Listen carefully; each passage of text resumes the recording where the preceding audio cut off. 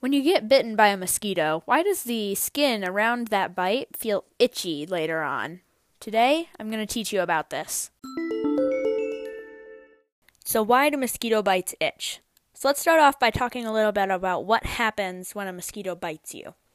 So when a mosquito bites you, what happens is they land on you and then they use their straw-like nose to take a small amount of blood out of your body. When they do this, however, they leave a little bit of saliva behind. This is important.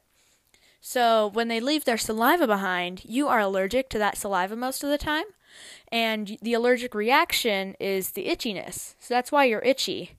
And some people, mostly adults and people who have gotten bitten a lot by mosquitoes, can eventually grow immune to the saliva, and they are not as allergic to it anymore, so they will barely notice if a mosquito bites them. Thank you so much for listening in on this episode of Why Is That? Hope to see you next time.